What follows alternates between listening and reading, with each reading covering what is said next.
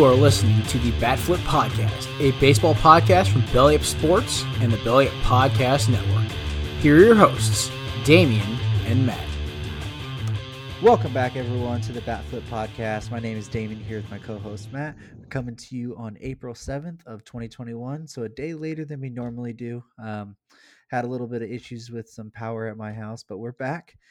Opening day has come and gone. We've had a week of full baseball with fans in the stands, which has been pretty amazing. What has been your first impressions of opening week, Matt? Yeah, it's been a good opening week. I think some good games going on. We've had some MLB records broken already with we'll talk about later, but we've had a very entertaining week already. Some fights and some animosity between teams. Some good hot and cold starts we're going to talk about. So it's been a fun opening week. It is good to see the fans back in the stands, although I'm hoping that teams start to get to go more. I saw the Braves have been playing the Nationals last few days, and the Nationals were only allowing like 10% crowds, which is still very small. And one thing I'll never understand is why if they're gonna have all this social distancing in the stands, which is totally fine with me right now, but why they don't open up the upper decks, because a lot of these places are having fans in like most of the stadium, but then they're having the upper deck completely closed off. You would think that there would be more room to distance and they could have some more fans if they would just open that part up. But that didn't make too much sense to me. But either way, it's been fun. It's good to hear people cheering for their teams, and I'm excited to see what the season brings us. So. Yeah, you just listen to the players that have just had interviews, and literally the only thing they're like, "What are you excited for this year?" And they're like, "Fans." Like, we're excited for fans. Like, we're just so happy to have the fans back. We'll never take it for granted anymore. Um, and you see players going out extra early, trying to sign autographs, trying to just talk to fans, trying to take pictures, from as far away as possible, and all that stuff. But it's really fun to see the fans and get that energy back that we were getting from the artificial crowd noises and stuff that just wasn't really there last year. So, but we're gonna start off with some injuries. We've actually had some high profile injuries happen already this year. Pretty unfortunate, so early into the season. But the first one we have is Pirates rookie Ke'Bryan Hayes has been placed on the IL with left wrist inflammation. His x-rays were negative, but they don't quite have a timeline of how long they're expecting him to be out. Yeah, that's unfortunate for Hayes. He's a really good player. I think he was your pick for Rookie of the Year, right?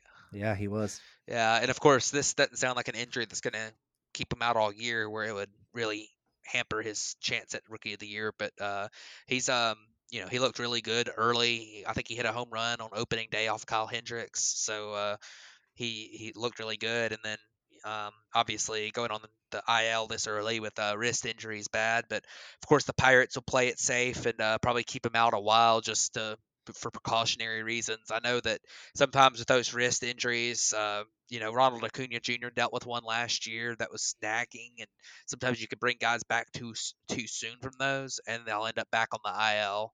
And with a guy like Ke'Bryan Hayes, that's a rookie on a team like the Pirates, that's not really in a competitive mode right now. I think they're going to definitely give him a ample rest time to heal that up. But it sucks to see because he's really the main reason to watch the Pirates right now. So hopefully he has a quick recovery from that.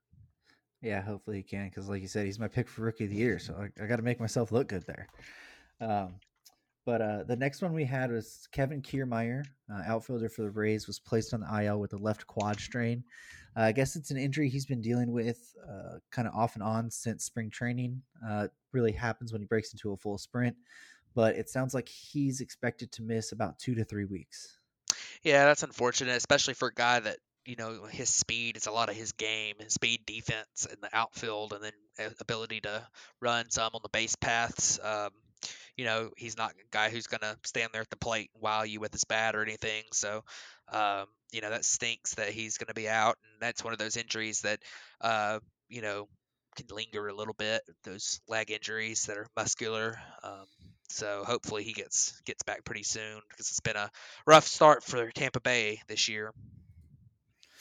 Yeah, it has been, and a rough start for another guy is Josh Donaldson. He's been placed on on the IL with a mild right hamstring strain. Donaldson's dealt with hamstring and calf injuries the past couple years, and this just seems to rear its head again. Yeah, and that's really unfortunate for Donaldson. He's a guy who has dealt with these injuries so much, and that was his downfall his final year in Toronto before he got traded to Cleveland, and then last year dealt with some. This year he's dealing with some already, and you know that's been the worry with him for the last 3 or 4 years is his longevity, and those soft tissue leg injuries have definitely been a problem for him.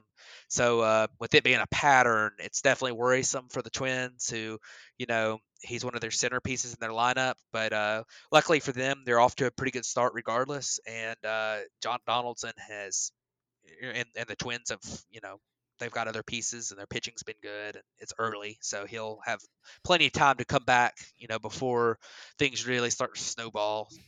So Yeah, Byron Buxton's doing his young Josh Donaldson impression right now. yeah, That guy's been going off. Um, but same division, actually, the Twins, biggest competition in that division, they've dealt with their own injuries. With Tim Anderson, he was placed on the IL with a left hamstring strain, retroactive to the 5th. He was trying to beat out a ball to first base. I was watching the game against the Angels, and he pulled up limp about 3/4 of the way down the line. He didn't have a significant limp, but you could tell something was bothering him. So it doesn't seem like it's going to be too bad, but most likely at least 2 weeks or so. yeah, another rough one there. Tim Anderson's a guy who, um, unlike Kiermaier, he does have a lot of his skill is tied up in his bat and hit making contact and everything. So hopefully he'll be able to come back pretty soon, and be healthy. He hasn't really dealt with hamstring problems too much as far as I'm aware. So we'll see him back soon, hopefully. And big piece for the White Sox, who haven't looked great coming out of the gate so far this year, and they could use all hands on deck right now to keep pace with the Twins early on. Yeah, he's a big part of their lineup. Absolutely, Especially now missing Eloy Jimenez already out. Since the start of 2019, Anderson has batted like 330 with a 354 on base, which is about a 129 OPS. So he's a guy who they're definitely going to miss quite a bit because I think they were looking at like Danny Mendick or something as being the guy that they replaced him with for right now. So, you got to look at like Luis Robert, Yasmani Grandal, and Jose Abreu to really step up some more for the White Sox right now. for sure. Well, James Paxton got another forearm strain. He's been dealing with this for the past couple years.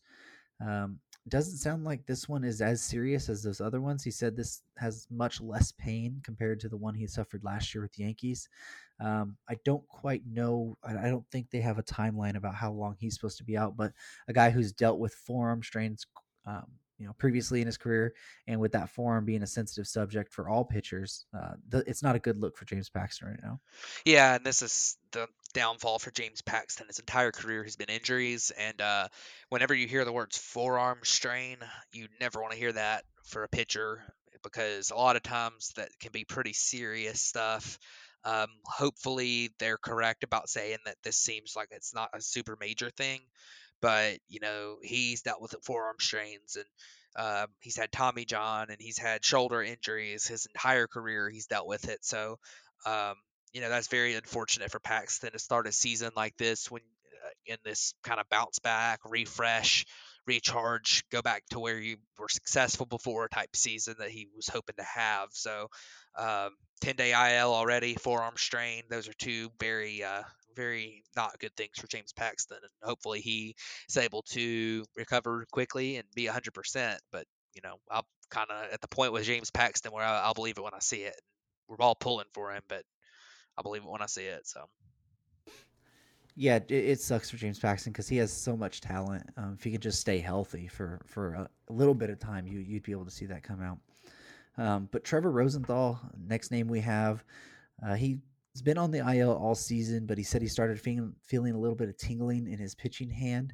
And now he's looking actually at having thoracic outlet syndrome surgery, which would likely sideline him for about 3 to 4 months.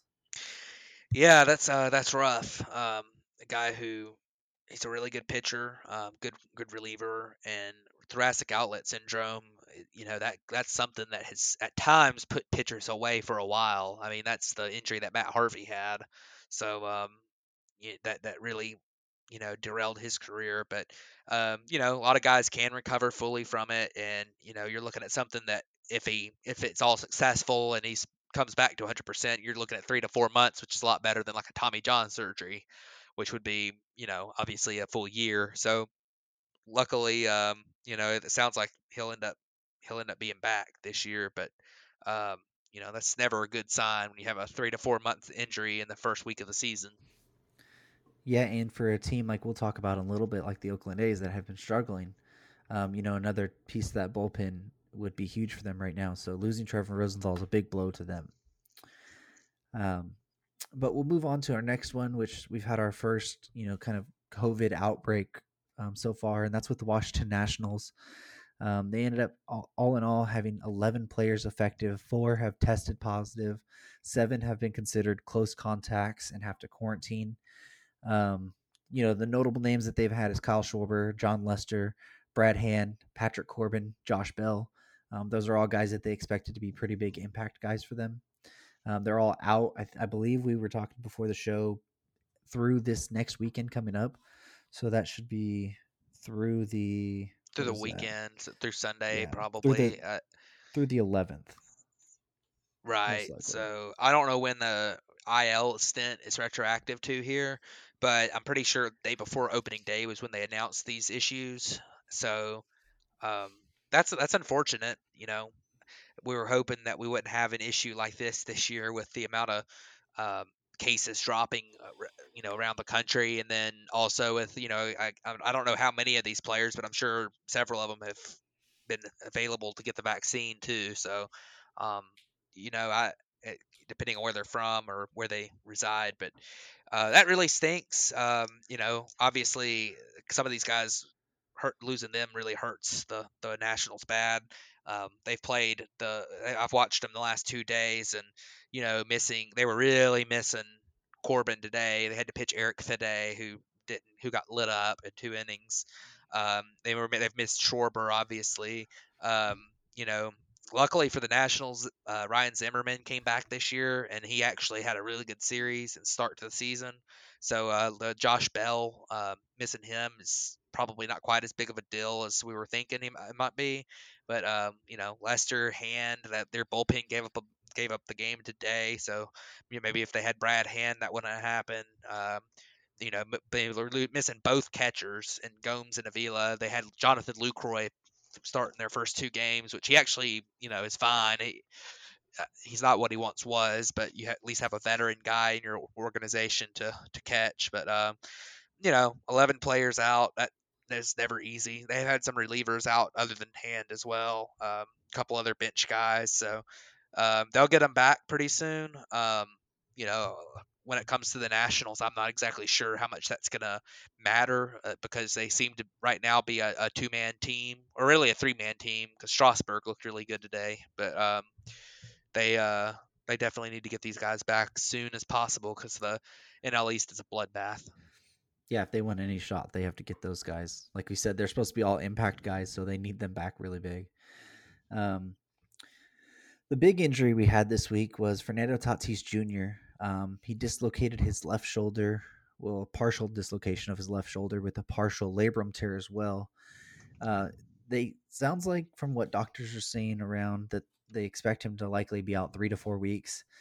The Padres are trying to say that it's not impossible that he can come back after the minimum 10 days that he's on the IL, but it sounds really doubtful with the guy who we've talked about, Tatis, dealing with some shoulder injuries already, which it's actually came out that he was dealing with little dislocations of that left shoulder already through the spring training and everything. But this is obviously on a bigger scale. Yeah, this stinks. Stinks for baseball to have a guy like Tatis Jr. get injured in the first week of the season. Obviously, the Padres were hoping to contend this year with the Dodgers for the division title, and missing him for an extended period will really hurt their chances at that. But I mean, luckily for San Diego, it seems like he's probably not going to need surgery. It could have this injury could have been really bad, but it sounds like he should be back at least within a month or so. The main thing that I want to talk about with this is that the Padres really don't need to rush him back. They This is a guy who this is their future and their present, but they just signed him to this gigantic extension. You do not want to re-injure that shoulder, because I can tell you that a partial labrum tear is something you could definitely re-injure if it's not fully healed up, and a dislocated or separated shoulder like that, definitely something you can re-injure and aggravate throughout the season. So that they need to play this cautious. They need Tatis Jr. there in the long run because he's a great player, great shortstop. Um, but obviously, we hope that he's back as soon as he can, as soon as he's fully healthy and ready, because they need him, and baseball needs a guy like him to be healthy, because it stinks to see him get injured like that. Yeah, and like you're saying, they don't. I don't think they need Tatis to make the playoffs. So if you can rest up Tatis enough to where you know that you're gonna have him for that playoffs, then do it. Especially with how violent he swings the bat, that left shoulder gets extended a lot, and that's exactly how this happened. Is he took a violent swing and the shoulder overextended. Um, and the way Tatis plays, even sliding into a base, it could happen. Your shoulders are so at risk when you're sliding head first, and just how dynamic a guy like Fernando Tatis is. You could, this whole season could be scrapped because of this, but it could, affect him for many years down the road if it's not handled the right way. So, like you said, they just need to play this cautious, not rush it back. Understand that you have a good enough team to, play well above average baseball with him and still make a playoff run. And if it takes, 2 months even, then let it take 2 months. Because when you get Tatis back, he's going to be 100% healthy, and you're not going to have to worry about it. Yeah, for sure. And hopefully it'll be before then, based on what, it sounds like it's not a super severe tear or anything. It sounds like it's pretty minor. But, still, I would not rush him back at all. I'd let him fully heal up and be ready to go. But sometimes you're going to see this with guys that have such violent swings. I mean, it's part of the game, and it's going to happen. So. Absolutely, and it's Cody Bellinger dealt with the same thing in the World Series. His was because of that. I They was going did to that say that. arm bash. I was going to say that wasn't exactly from swinging. That seems like it No, was from a celebration that went no, wrong. But no. But my point being here is that his was from the arm bash, but he has a very violent swing through his whole body. yeah, And he immediately opted to get the surgery in the off season, which I know this is in season, but still, it's a thing where it can get into a bigger deal where the surgery is absolutely necessary. So absolutely. you don't want it to get to that point. So sucks for Tatis, sucks for the game, but hopefully he'll be back on the field, as soon as possible and 100% healthy. But next, we'll go on as we had an extension this week. It's not a major extension, but David Fletcher, really good player for the Angels. He signed a 5-year, $26 million extension, has 2 club options for $8 and $8.5 million. Each year has a $1.5 million buyout, and this could end up locking him up through his age 33 year. Yeah, I like this move for the Angels. David Fletcher is a underratedly good player. I don't know if underratedly is a word, but he's a solid player. He's not going to be some kind of like superstar or anything, but at second base, he's capable of fielding his position really well, and he's a good solid contact hitter that's not going to hit a ton of home runs, but he's solid. He's just a solid player, and this is a very cheap contract they've signed him to. Now he is still I believe he's in his first year of ARB this year, maybe. I will need to look that up because I forgot to. But he's a solid guy. He is, and he complements some of that lineup well. You've got some guys with some big swing and miss in that lineup, um, and he's a guy who's always going to kind of be a good contact hitter, get on base. I mean, you look at his last couple of years, and below 11 or below percent strikeout rate and above an 8% walk rate his last 2 years. So solid on base guy. Putting up 350 on base percentage in 2019, 376 last year. That's a really good numbers, and he's a guy you expect to be a solid player and great in the field. So I really like this move for the Angels. Fletcher, he's early. I think this is his first year of ARB now that I look at it. obviously they're buying out a couple of years of his potential free agency. You said his age 33 season this carries him through with and under club control. Yeah, if both club options are picked up, Right. it'll be through age 33. Right. So that's this will definitely hamper his ability later on to go into free agency. But right now, I mean, obviously, a guy who's probably not making a ton of money. I mean, he's making more compared to you and I, but um, he this is gonna help. This is gonna set him for life. So obviously, it's that old that that that argument that was made when with the Ozzy Albies extension a couple years ago, where it was really not a good contract for the player, but also tomorrow you could you know break your knee or mess up your knee and never play again or something, and this will set him for life because it's all guaranteed. So, or 26 million is guaranteed. So good for Fletcher, good for the Angels, because obviously they haven't been especially known for signing good contracts recently, and this is, I think, a very good one. So Yeah, absolutely. David Fletcher is a fun player to watch. So it's a nice cheap deal for the Angels to have a player around for that long and not major money. Most he's going to be making without the club options is 6.5 million, which is kind of the going rate for even a bench player right now. So getting a guy like yeah. David Fletcher who could be an everyday starter for you at that it's an absolute steal. Yeah, and if he continues with these numbers that he's got right now, he's never going to put up superstar seasons. But I mean, he's got a career 98 WRC plus. But that also comes along with the fact that he doesn't hit a lot of power, but he's got a good on base percentage. He's actually a pretty good leadoff hitter. He's a prototypical leadoff hitter, Yeah, and he can and play all over the place. he can play second, third, and he's a very good defensive player. So, uh, Absolutely. hopefully that should age decently well too, because it's not like his athleticism or his power, bat speed, and stuff is really what's his game. His game is mainly controlling the strike zone, having good discipline, and then being able to get on base and play good defense. So I think this is something that'll be pretty solid in the future for the Angels. Absolutely. Well, let's go ahead and move on to I think the one story this week that kind of brought the whole MLB world together for their hate of Rob Manfred again. Well, And that there's more than is one, but well, this is the one big one that brought everybody together. yeah. And that is Nick Castellanos ended up starting in a benches clearing brawl between the Reds and the Cardinals. Kind of story behind it: he had hit a home run the day before, kind of pimped it like Nick Castellanos does a little bit. The pitcher, I guess, I don't know if it was the same pitcher faced him the next No, it's day. different. It was different. Okay, so, anyways, pitcher Jake Woodford decided to intentionally hit Nick Castellanos the next day. So Castellanos kind of picked up the ball after he was hit and was like, "Hey, you want this back?" Like, kind of joking around, like, "Don't hit me." And they ended up coming around to where it was he was on third. There was a wild pitch. He came in. The pitcher came to crash the plate. The ball got thrown. Castellanos slid in. The pitcher landed on top of Castellanos. So then Castellanos got up, kind of flexed and like screamed in his face, like, "Let's go." Like, yeah, that's right.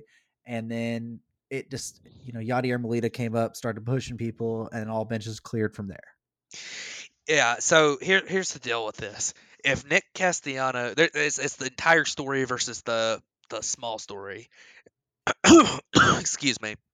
If Nick Castellanos just scored a regular run and stood over the pitcher and flex, I would expect the reaction that he got from the pitcher and from the Cardinals. Like, I'm all about having the game be more fun and having the players be able to show out and everything. But if you score a run and you stand over somebody and flex, the pitcher's gonna get pissed off at you. The catcher is gonna get mad, stand up for his pitcher and everything. Just because, I mean, any sport, if you go watch in the NBA, if a guy just stands over and flex, they're gonna call a technical foul. If you go watch the NFL, they're gonna throw a 15-yard penalty. That's just the way. That's the way all sports are. That's really a taunt. But on the other hand, you look at the fact that they intentionally hit him. I expect that reaction of Nick Castellanos because, I mean, they intentionally hit him. I mean, so I get it. I get it from both sides. I don't think it deserved an extension because of the whole story. They intentionally hit him. If you're gonna throw at a guy, then that should be more so than a suspension than it should be to go flex on the guy when you score a run. I mean, that's what they say. If you throw at somebody, then you might feel like they have it coming, but he'll take his base and he might score and screw up your game. So, I mean, I think that was a bad decision to throw at him. I think that in the future, it's probably would have been a good idea not to taunt the pitcher like that, just because that's something that I think was totally called. I mean, it was totally fine in that scenario, but the fact that it's probably going to cause you to get in trouble just with the MLB and having a bitches clearing brawl like that. I mean, I feel like I'm on Castellanos' side in this case because of, obviously, I don't like guys getting thrown at like that. So I don't like that, but so Well, I and get it. the whole thing too is he got suspended 2 games and fined. Nobody else got anything. So he did that. He tried to walk away. Then he got grabbed and pushed from Yadier Molina and the pitcher and all this. Nobody else got fined. Nobody else got suspended, but Nick Castellanos. Yeah, see, And the whole MLB initiative coming into this year and even last year was let the kids play, let the kids show emotions, let the kids do what they want. Like obviously not throw at people, but let the kids show emotion. Let everybody be themselves and not get angry at anything. And then you do something like a guy who just got intentionally hit, got the pitcher just landing on him from that. He always shows emotion when he does home runs and anything, anyways. And then now you're going to suspend him for 2 games and fine him because he showed a little emotion there and the other guys took offense to it. yeah, and I mean, I get being upset with Castellanos if it wasn't for the the fact that they hit him on purpose, though. Because I mean, like you say, there's no other sport where you're not getting penalized for taunting like that. I mean, that was really a taunt. It was more so than just let the kids play. But at the same time, you're completely right because he didn't exactly like. I mean, I think the fact that they threw at him is what started the fight. I mean, I think that's what started the altercation is that they threw at him. So, I mean, I think that you can't suspend Castellanos and then not suspend Yadier Molina and not suspend the pitcher for throwing at him. I think it's ridiculous. I wouldn't suspend any of them. I think if you throw at somebody, then the perfectly reasonable reaction is to be mad and then taunt them when you score a run. And then the perfectly reasonable reaction to that is to get mad at him and get in his face. I mean, that's just the way I feel about it. I don't think they should be suspending anybody for that. I mean, now if Castellanos runs into home plate and then just starts throwing punches at Yadier Molina or something, then Oh yeah. I mean you have to. But at the same time, like it doesn't seem to me like it was worth a suspension at all. It seems to me like it was probably something where, I totally get it if Yadier Molina wants to get in his face about it, and I totally get Castellanos for wanting to taunt the pitcher after he hit him on purpose. So it's just one of those situations where I mean I don't think anybody's really to blame except the pitcher for throwing at somebody. And I mean, obviously there wasn't warnings before the game, and you didn't know that was coming or anything. If there had been warnings or something, and they knew without a doubt that there was going to be someone throwing at somebody, then they probably would have suspended the pitcher for throwing at him. But I don't know. I mean, I would have looked into suspending the pitcher more so than anybody else, in my opinion. But obviously they didn't do that. Hopefully Castellanos will win his appeal because I just wouldn't have. I don't understand why the players handled it themselves. I don't understand why Major League Baseball has to step in and do something else. So Absolutely.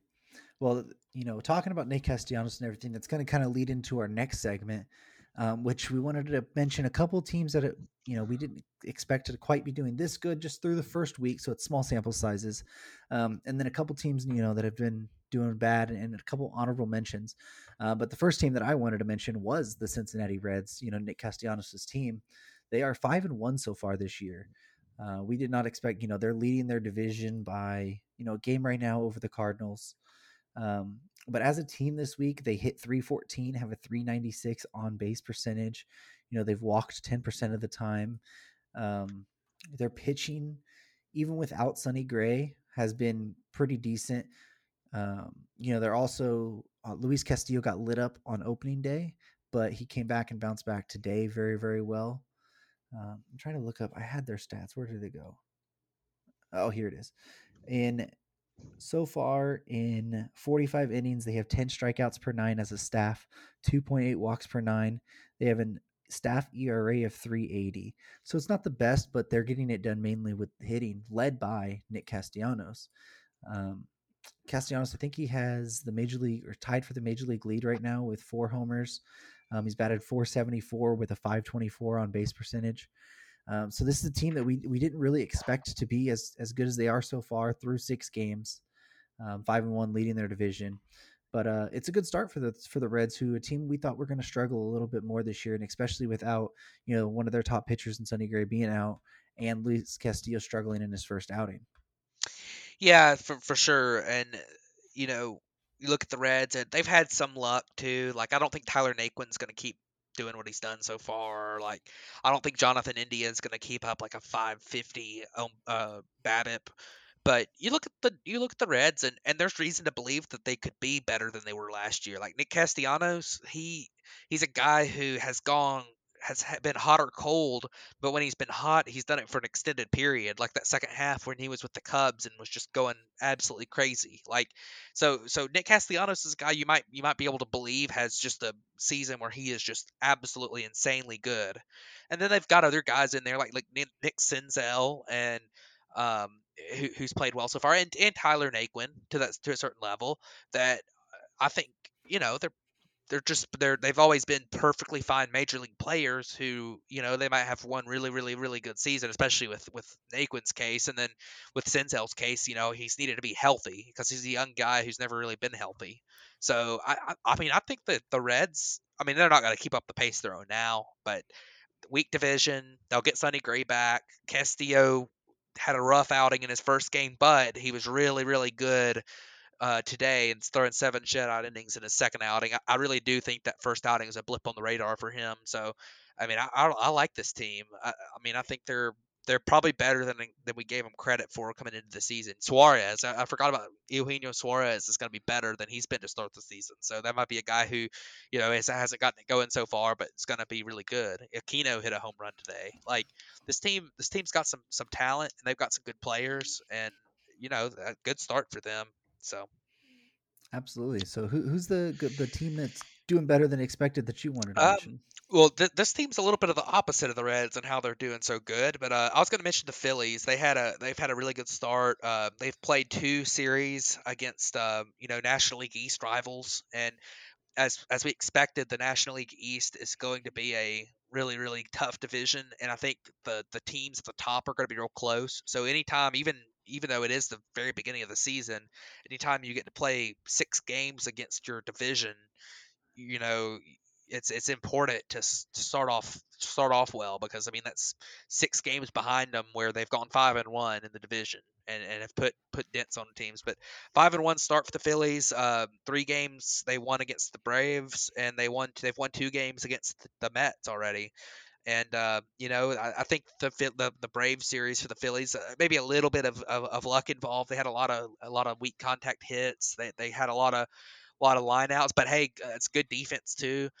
Their pitching's been really good. Aaron Nola looked good on opening day. Zach Wheeler was phenomenal in his first start of the year. Their bullpen has held up so far, which has really been the main question mark with their pitching, is really their rotation depth behind their first two. Eflin has pitched well so far, but mainly that bullpen. And they've had some guys step up. Hector Neris has looked pretty good so far. Um, they had Jose Alvarado has looked really good. So they've had some good looking stuff. Some players that have definitely looked like they're stepping up their game a little bit. Um, we'll see if they can keep it up. Their bats have been pretty cold so far.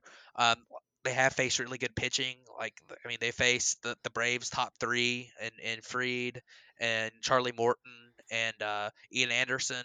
And then they faced Jacob DeGrom. Day before yesterday, they faced Marcus Stroman already. So they faced 5 really, really good pitchers. Plus, today, I think they faced David Peterson for the Mets. So maybe not quite as good as those other guys, but they faced good pitching so far. And we'll see if their bats can turn it around a little bit. But this is a team that needed a good start, and they've gotten it for sure.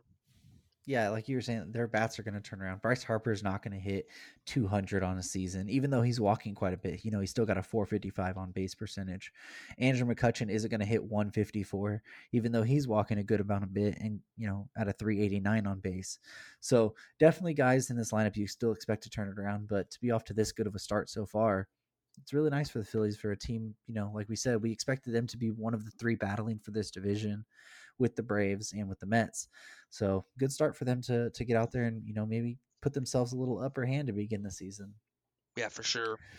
But another team we just wanted to kind of mention was the Angels. We both picked them to win our division, or we both picked them to win the AL West in our predictions. But they are, what are they? They're 4-2. They're 4-2. They had a strong start against the White Sox. I think they took that series from the White Sox, did they not? They did. I think they won 3 out of 4 against the White Sox.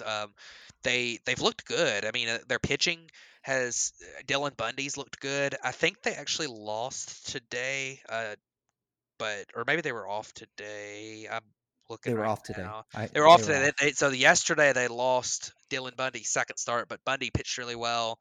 But they've, winning their first series against the White Sox was impressive, and they did it with pitching too. Part of the time, that Dylan Bundy looked really good. Shohei Ohtani had some control problems, but his stuff looked really good, which is extremely encouraging for the Angels because he looked pretty healthy to me, and he's going to rein that control in. He hasn't pitched a lot in the last 2 years. He'll get that figured out, but his stuff looked filthy. And against the good White Sox squad coming out to start the season, taking three out of 4 was very, very impressive to me. And then um, obviously playing Houston, they're 1-1 against Houston so far, so they'll need to win. See, they'll need to do well against Houston to win that division. But good start for them for sure, and for Houston too. They've had a really good start as well. So Absolutely. But a couple teams that have not got off to the best of starts. The team that I wanted to mention was the Oakland A's. Right now, Oakland as a team is 28th in batting, and they are 30th in pitching through the first week. oof. So that is not good.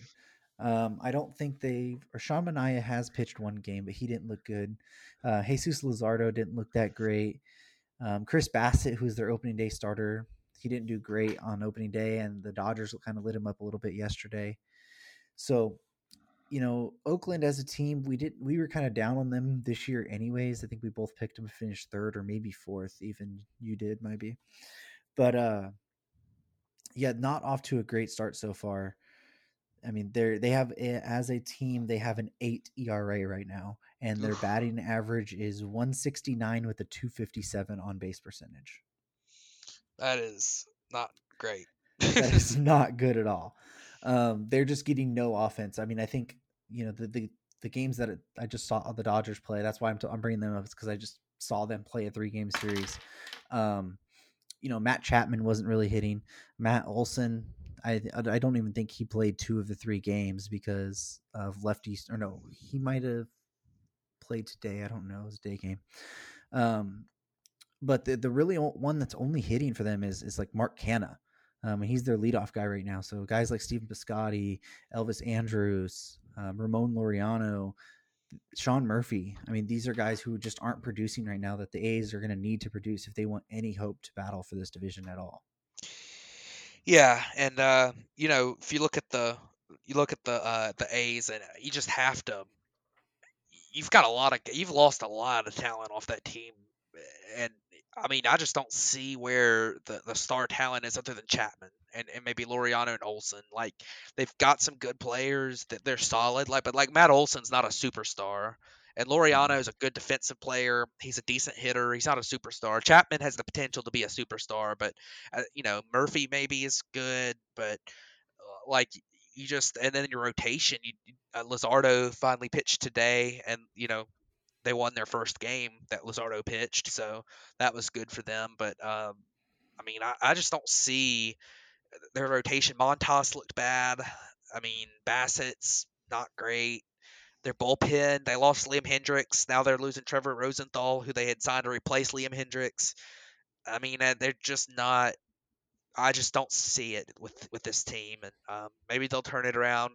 The A's seem to always figure out ways to be competitive, even though they don't have name brand talent. They're not, you know, overly talented, but and hopefully they'll figure something out. But it's been a rough start for them, and I don't really see it improving too much.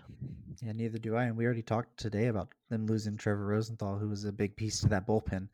And guys like Sergio Romo and Yusmero Petit haven't looked great so far either. Yeah, for sure. So, So, who's so who's the team you got? yeah, so I've got the Tampa Bay Rays. Coming off the World Series appearance last year. They they have not looked great. They've really gotten hit around a lot with their rotation outside of Tyler Glasnow, who's pitched 2 games so far, has looked really good in both of them. But um, outside of him, they've gotten hit around a lot. I mean, you look at they gave up 12 runs to the Marlins in one of those games. Their offense hasn't really gotten off to a strong start. I mean, they've had a couple games where they were shut down. The Red Sox really knocked them around though, and that's worrisome because the Red Sox aren't really all that good. So their lineup can still be decent, but I mean Monday 11-2. This is a Red Sox team that had come off of being swept by the Orioles as well, and Tuesday lost in extra innings. Wednesday, got beat 9-2 by the Red Sox. I mean, this is just it's been a struggle so far. The pitching for the Rays losing their their ace in the bullpen has really hurt them, I think, and Nick Anderson, him being out. But I mean, they're going to have to ride Glasnow a lot. Glasnow's a guy who sometimes just can have spotty command, and but also has dealt with some injury problems. But other than him, I mean, you just look at their rotation, and it's Ryan Yarborough who is kind of a crafty lefty who can put up some good outings at times, but isn't really a star level pitcher. Michael Waka, Chris Archer, these are some guys that you're going to have figure it out compared to what they had been doing in their previous stops. And so far, not great, but um, we'll see. The Rays are always a team that can pull things out. I tell you, Randy Arozarena's looked good so far. That's encouraging for them. He made one of the best catches, early season catches I've seen this year. In that game on Monday night, I was watching them. They were playing the Red Sox. It was nationally televised, and that was just incredible. Just a diving, sprawling catch. And then he followed it up by making another great diving catch in the outfield. And this is a guy who was DHing last year in the playoffs for some reason. I don't know why he wouldn't play in the field last year, but they're going to have him. And when Kiermaier comes back, that's going to be a pretty dang good defensive outfield between those two guys. And but I mean, we'll see what happens with them. They're going to have to figure it out pretty quick though, because the Yankees will be running away with it in that division if they don't figure it out quick. Absolutely. They the Rays, we talked about them. I was a little higher on them this year than you were, but they haven't really proven to, so far this season at least, that they're going to be able to, do what they did last year. Yep. But another team we wanted to mention that's kind of off to a bad start, and that's the Atlanta Braves. And it really has to do with their hitting. As of right here, it looks like they're 29th in hitting in the majors, and they have a 148 batting average, a 204 on base, and a 313 slugging percentage. Yeah, they've struggled a little bit. Strikeouts have been a problem so far, and general approach at the plate. The one thing I will say that's encouraging for the Braves is the fact that, for one thing, they faced good pitching so far. I mean, they faced Zach Wheeler, Aaron Nola, then they faced Scherzer and Strasburg in their second series, and so that definitely is something in favor of them, that they're not going to face that pitching every game all year. But they've hit the ball pretty hard for the most part and have had some bad luck. I mean, they've had a lot of loud outs. I remember on opening day they had 2 balls that were hit into the wind that were blown back that probably would have been home runs most places. But stuff like, they hit 4 home runs off of Scherzer yesterday, but they were all solo homers and they ended up losing the game.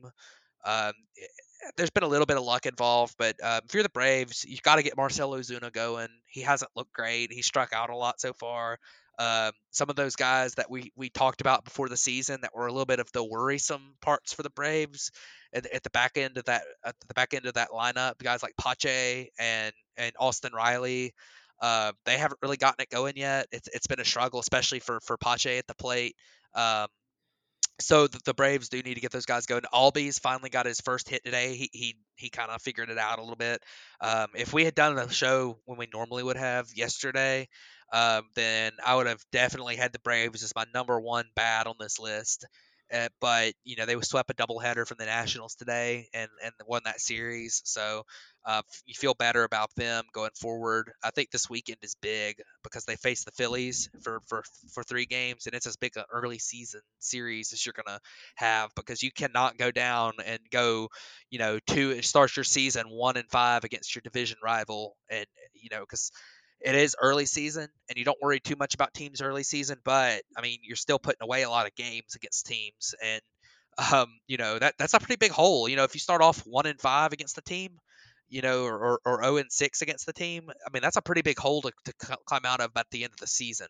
So it's a big deal for them to kind of figure it out and get back after this weekend. But obviously they faced a good team this weekend, and it's just one of those things where there's some things that they're going to have to iron out, but some of it might be a little bit luck based. So we'll see what happens there. But definitely not the best of starts, that's for sure. Yeah, so those were your good teams and your bad teams so far this season.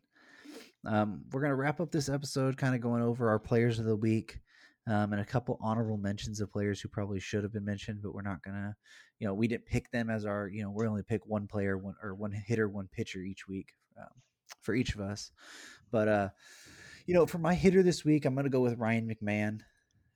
And the main reason I want to go with Ryan McMahon is because his stat line is kind of crazy.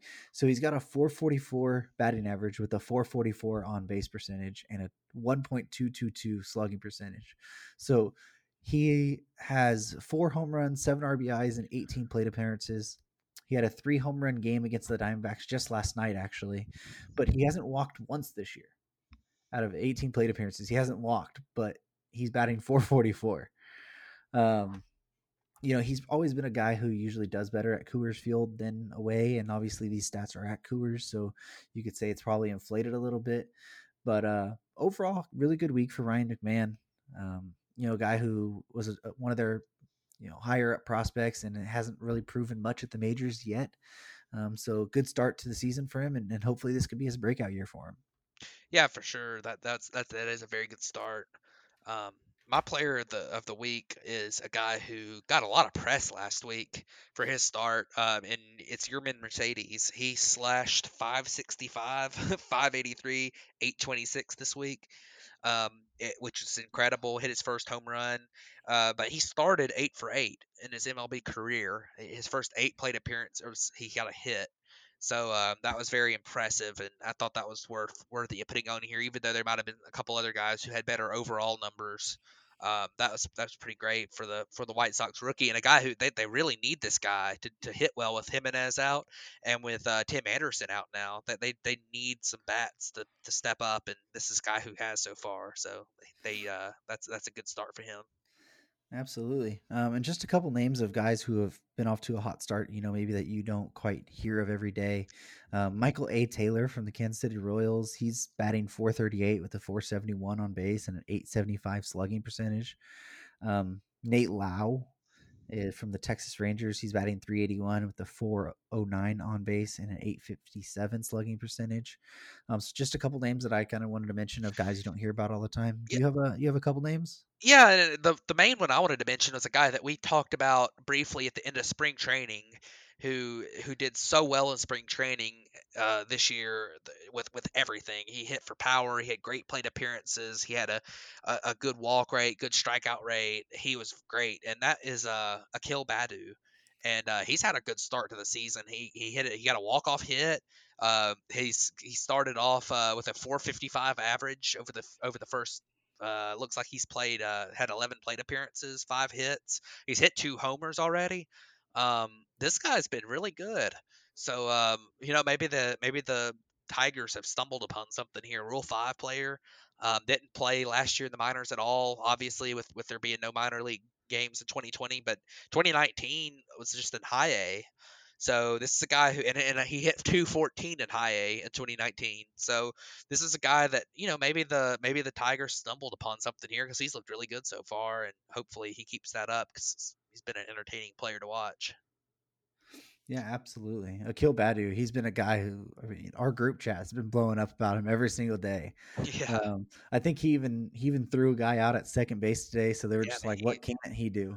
yeah, he looks good so far. So And we mentioned him earlier in this, earlier on in the spring training when nobody else really was. So yeah, props to us for mentioning him a little early, I guess. But my pitcher this week, I'm going to go with. I'm going to kind of cheese the system. I'm going to use a guy who's pitched twice so far, and that's Tyler Glasnow. He's pitched 12 innings, 5 hits, only 1 earned run, only 2 walks in 12 innings. It's a big thing for him, but 15 strikeouts. That's a 0.75 ERA. So, everybody has been waiting for this Tyler Glasnow breakout, and he had it to start the kind of 2019 season. He kind of showed flashes of this, and then he ended up getting injured for a good part of that season. And then he, like we said, he's always struggled with command. But if he can keep up, 2 walks, 12 innings, and 15 strikeouts in that, I mean, Tyler Glasnow could be absolutely nasty and be a dark horse for possible Cy Young run even. yeah, he's very good. So that's a good pick. I think Tyler Glass now his stuff is just insane, and if he can keep the walks down and stay healthy, I think he's going to be really solid. But my pick this week, to be honest, both of these guys pitched the same game, and I was having a hard time picking between the two. But I'm gonna pick Jose Barrios because he's the one that didn't give up a run. He pitched 6 innings, he had 12 strikeouts, no walks, no hits. He did hit a batter. That was the only base runner he gave up. He got pulled after those 6 innings. I think his pitch count was somewhere in the 90s, which they weren't wanting to overextend him any this early, and the bullpen blew the no hit bid. But he was incredible. He's got great talent. He's got good stuff. Great breaking ball. His fastball's got pretty good velo. Solid player. And then his mount opponent had the same stats through 6 innings, but he pitched an extra third of an inning, gave up a homer. But Corbin Burns was incredible as well. So my pick is Barrios, but I wanted to mention Burns, 6 1/3, had 12 strikeouts. He might actually had 11 strikeouts. I need to double check on that, but he had no walks in that game either, and just 1 run given up. And Corbin Burns was a guy that I'm really high on, and he was kind of one of my dark horse type picks for a potential Cy Young run from a guy you don't. I picked DeGrom obviously, but Corbin Burns looks to me like the real deal. So he both these guys will be back on the mound tomorrow, I believe. But so far they've both looked really good. So Yeah, that was a really fun game to watch back. I really didn't get to watch it as it was happening, but I definitely went back and watched a good portion of it when they were dueling. Just knew that the guys knew they couldn't make one mistake. And unfortunately, Burns made that mistake to Byron Buxton, and he took him deep for that home run. But it was a fantastic pitched game on both sides. I wish it wasn't opening weekend, so they probably would have let these guys go a little bit longer. And kind of run up their pitch counts a little bit more. But I completely understand about trying to protect their arms so early into a season.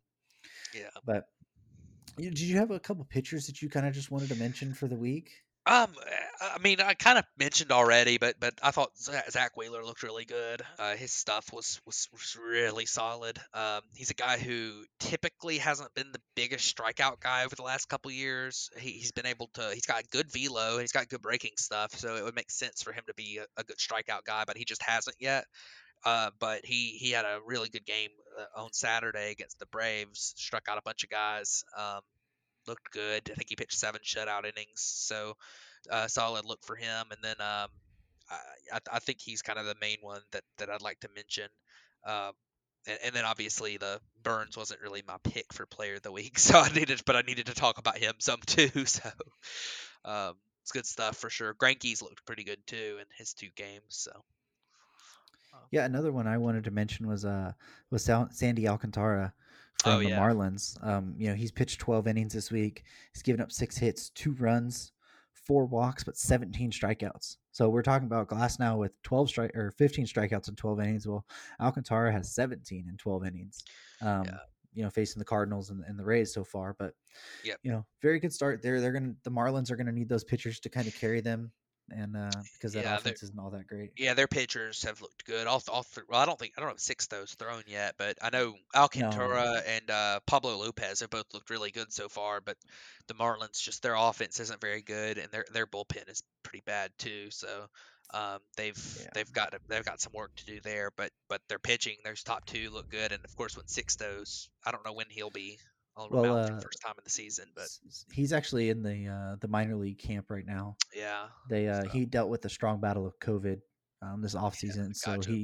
he was behind on his throwing program. So he should be back. I think they were talking about the middle of the month. Yeah, so a couple weeks Uh, probably. He'll probably just building up innings still, but um, yeah, whenever he's ready to go, they'll have that top three in that rotation, in pretty good shape. They just, I mean, like I say, they've got to find some offense and and bullpens pitching if they're gonna be successful this year. And I just don't see where it's gonna come from right now. But especially in that division, maybe if they were like in the Central or something, they might have a shot to piece some things together, make a run at the division. But in that NL East, I mean, there's not no the other teams don't have enough weaknesses. There's four teams in that division with. I mean, you maybe look at a couple of the bullpens, but I mean, you look at the Nationals bullpen maybe, and they're not the deepest lineup. You know, I don't think the Braves, the Mets have too many weaknesses. The Phillies, I would have said the bullpen, but their bullpen has looked pretty good so far. So, I mean, either way, I mean the Nationals, I mean the Marlins just they're gonna have a hard time this year just because of the competition they're gonna be facing. So absolutely. Well, like we said, this has been opening week. It was a fun week. Looks like it's going to be an amazing season so far. This week alone has given us so much to talk about. We're almost an hour long on this episode already. So if that just doesn't show that this is going to be one of the best seasons of baseball that we've had in a long time, I don't know what's going to. But unless if you have any other wrap ups. yeah, just a couple things with the rule changes this year that they've continued from last year. We can go back and forth about the DH. I think most people kind of prefer it, but I don't think it's the disaster that people keep talking about that it's not in the National League. But I also get both arguments to it. But the 7 inning doubleheaders, you know, I don't love that. I think like there's situations like today that the Steven Strasburg was just dealing today, and they pulled him because they were getting late in the game they pulled him for a pinch hitter, but he would have kept pitching if it was a 9 inning game. Stuff like that. Major League Baseball should be 9 innings. I get it. Like I say, early this season because of the COVID, and obviously that being the Nationals, it probably makes sense because they're probably going to be playing some doubleheaders early on. With them having that entire series against the Mets postponed, but um, you look at the 7 inning doubleheaders, and I hate the extra innings rule. I hate it. It's not the way the game's supposed to be played. I think that baseball is the only game where you have nobody has an advantage in extra innings because and you look at football, you get the coin toss. Whoever wins the coin toss is an advantage. You look at basketball and you might have like foul trouble or something. Whoever's players hadn't had a player foul out is gonna have a good shot to win the game. But you go to a point where in baseball, I mean, everyone's going to get the exact same number of opportunities. It's just play more innings, and the fact that they add runners on second base, and so much of it's determined by which runner is added on second base. So take for example, look at the Angels. If Albert Pujols is on second base in that extra innings, then that's a disaster because the team they're playing might have Byron Buxton on second base. So that's just a huge disadvantage. And the fact that it just makes it so random. I mean, you can have a pitcher that goes out there like on opening day with, I hate to use Braves as an example, but on opening day, I mean, Nate Jones comes in and he looks really good, gets 2 grounders, one of them sneaks down the line for a single, and it wins the game just because there's a runner on second to start the inning. Like, it just makes it so random, and I think it's a little bit over the top to have that rule around, and I think they should get rid of it. But hopefully that rule doesn't stick around after this year. But who knows? So I don't expect Manfred to do very many smart things out there. So Yeah, you could say that again. But yeah. Oh, your team got victimized by it today. So yeah, it did. Yeah. forget about that. Moreland just hit a little single and scored the winning run because of extra innings rule. So Oh, it wasn't just that; it was umpires too. But yeah, we're not going to get into the whole umpires thing right now because we can go on a whole hour-long Yeah. tangent about just that. But yeah. anyways, thank you guys for tuning in for this episode. I know we kind of rambled on here at the end, but it was a fun episode. Good to have baseball back, and we'll be bringing you guys these weekly podcasts, kind of filling you in on what's happening. So thank you guys for tuning in. This has been the Bat Flip Podcast. We'll catch you guys next week.